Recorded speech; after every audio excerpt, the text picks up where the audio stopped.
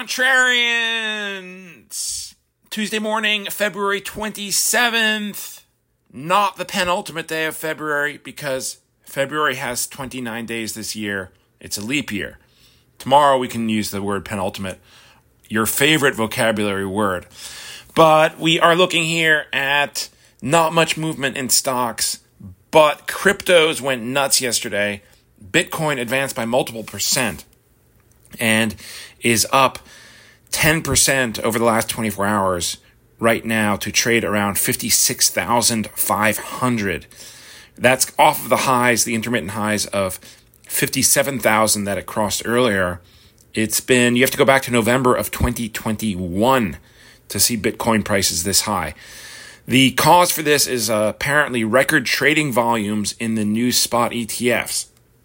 So, everybody who boldly predicted that spot ETFs would lead to higher Bitcoin prices, take a bow. You appear to have been right. Everybody else who is short Bitcoin, well, we're all idiots.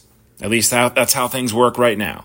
Stock index futures are quiet, pointing to modest gains, led by small caps with the Russell 2000 up 0.4%.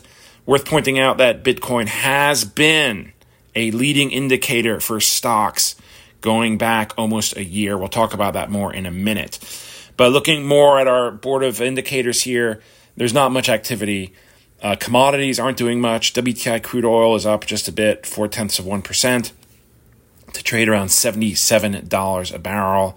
Copper prices up 0.5%. Bonds are seeing a few bids. We have the 2-year yield down 3 basis points to 4.69%, while the 10-year yield is down 3 basis points to 4.27%, keeping in mind that yields move inversely to prices. So we have some earnings today. Lowe's, they just reported beating on top and bottom line estimates and initiating guidance, and that stock is moving higher in the pre-market. We are due to hear from a couple of others. I'm going to see if they have reported. Norwegian Cruise Lines was moving higher. They're due to report, but they have not. And NCLH is that stock ticker. Also, AutoZone, AZO, Macy's, or Macy's, as some call it, stock ticker M, and LendingTree, stock ticker TREE. They are all due to report before the open at 9:30. After the close at 4 p.m., we got Devon Energy, Beyond Meat, apparently still around, and then the rocket companies Rocket Lab and Virgin Galactic, as well as eBay, among a couple of others. Economic data, a pretty busy day here. We have durable goods orders out at 8:30, Case-Shiller home prices at 9, and consumer confidence from the conference board at 10. Numbers are in the show notes for what to look for there. That leaves us with the bottom line. Yeah, I didn't have the musical interlude because my little music playing device is packed away. As I mentioned yesterday, I'm moving. Almost all done. Complete nightmare. But anyway, all systems go for stocks. Is that the question? That is the question here after this crypto rally. And we've seen pointed out numerous times that Bitcoin has been a reliable leading indicator for stocks, especially tech stocks. This is going back almost a year now to the bank failures, which started around last March. And as mentioned at the outset, we're almost in March. So it stands to reason that that should continue. This is all due to a very simple premise, which is that cryptos are the riskiest of risk assets. They have effectively no underlying value. There's no way to discern the fundamentals. It's simple supply and demand.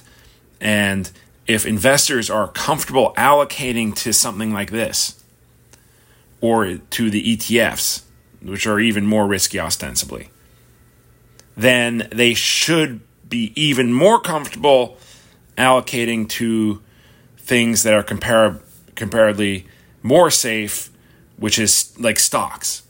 Bonds are a different story. Bonds are more due to the Fed and things like that. It can be a risk-off indicator, but you have to have risk really off. Again, I point you to the bank failures last spring. Bonds did rally, even though the Fed back then was still very hawkish. So this is all reinforced by the point that it was the spot ETFs and these inflows that caused this move higher.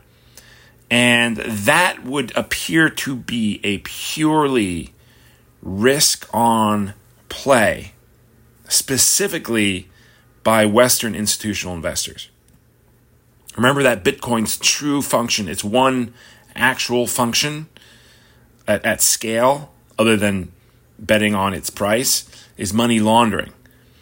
And there is certainly ample demand for money laundering in places like Russia and China and elsewhere. But one figures that would be more likely to drive traffic to the coins themselves, which are far less easy to track than funds managed by U.S. institutions like BlackRock.